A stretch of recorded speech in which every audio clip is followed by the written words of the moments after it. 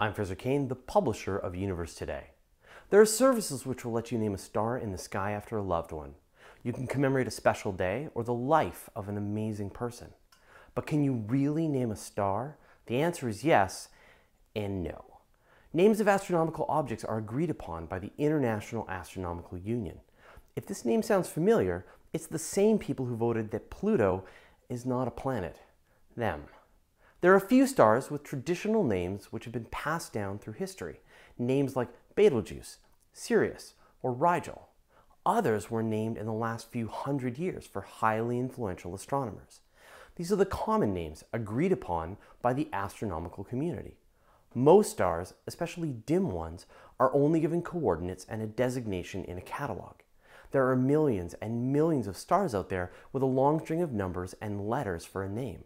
There's the Gliese catalog of nearby stars, or the Guide Star catalog, which contains 945 million stars.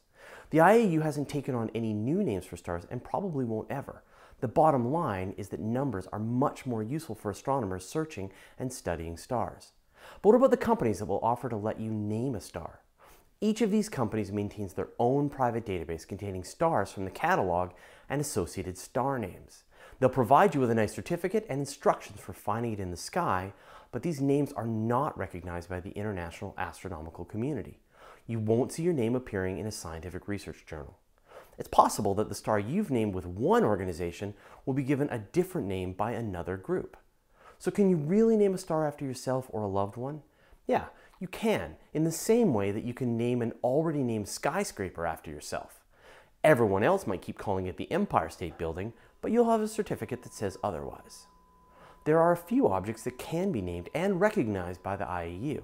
If you're the first person to spot a comet, you'll have it named after you or your organization. For example, Comet Shoemaker-Levy 9 was discovered simultaneously by Eugene Shoemaker and David Levy. If you discover asteroids and Kuiper Belt objects, you can suggest names which may be ratified by the IAU. Asteroids as well as comets get their official numerical designation and then a common name.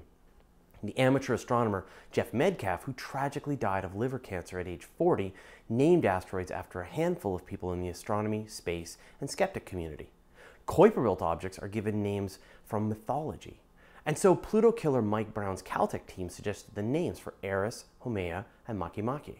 So what about extrasolar planets? Right now, these planets are attached to the name of the star. For example, if a planet is discovered around one of the closer stars in the Gliese catalog, it's given a letter designation.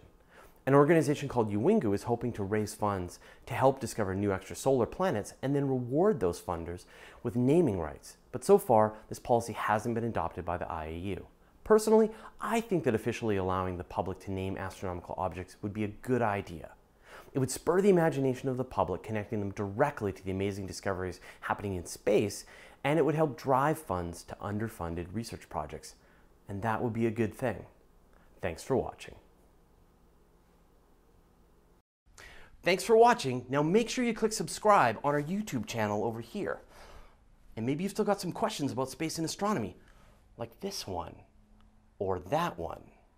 And if you don't see the question you're looking for, then send me an email at info@universetoday.com.